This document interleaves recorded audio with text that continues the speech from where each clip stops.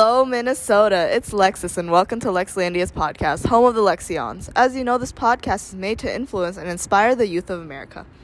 For today's episode, we'll be talking about business and the fashion industry. Since today's episode is about fashion, we have the incredible fashion designer and business entrepreneur, Vera Wang. Vera Wang is the CEO of Vera Wang Clothing. How are you doing today, Miss Wang? I am doing absolutely great. How are you? I'm doing great. So, are you ready for the questions? Of course. So what is Vera Wang and what products do you sell? Vera Wang is driven by artistic, modern, and luxurious designs and couture-like quality fashion. We provide clothing, jewelry, and the fragrances of the highest standards. Wow, that's awesome. Where are your headquarters located? My headquarters are located in New York. Why is that? It's where I first started my business. Oh, cool. So you first started your business at the Wedding Boutique in New York, correct? Correct. How do you feel after your business expanded exponentially?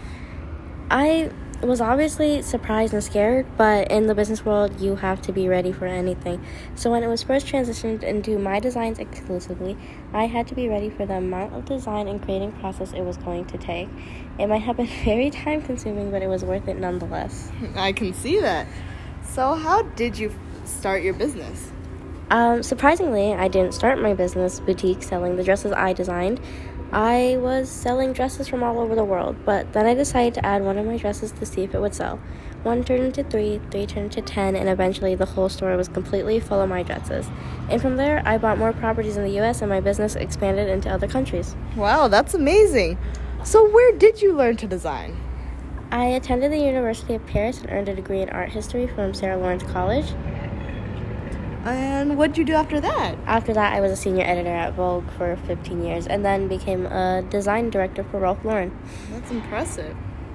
So what qualities do you think are important for an entrepreneur? I think being creative and self-confident are very important for an entrepreneur.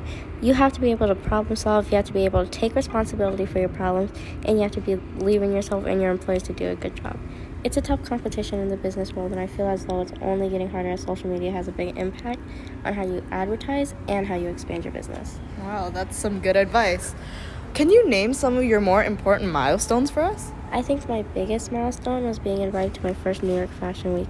It's always been a big thing in the fashion world to be invited to Fashion Week. It's one of the biggest events in fashion, so of course, most people would be nervous, but as I said before, being self-confident is one of the most important qualities of an entrepreneur. I had full confidence that I could complete New York Fashion Week without making a complete fool of myself.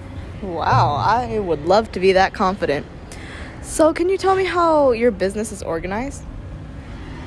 My business is mostly organized by partnership.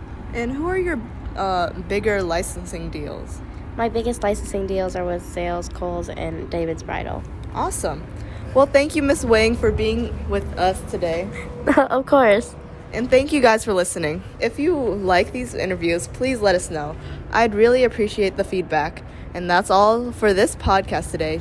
Don't forget to tune in next week.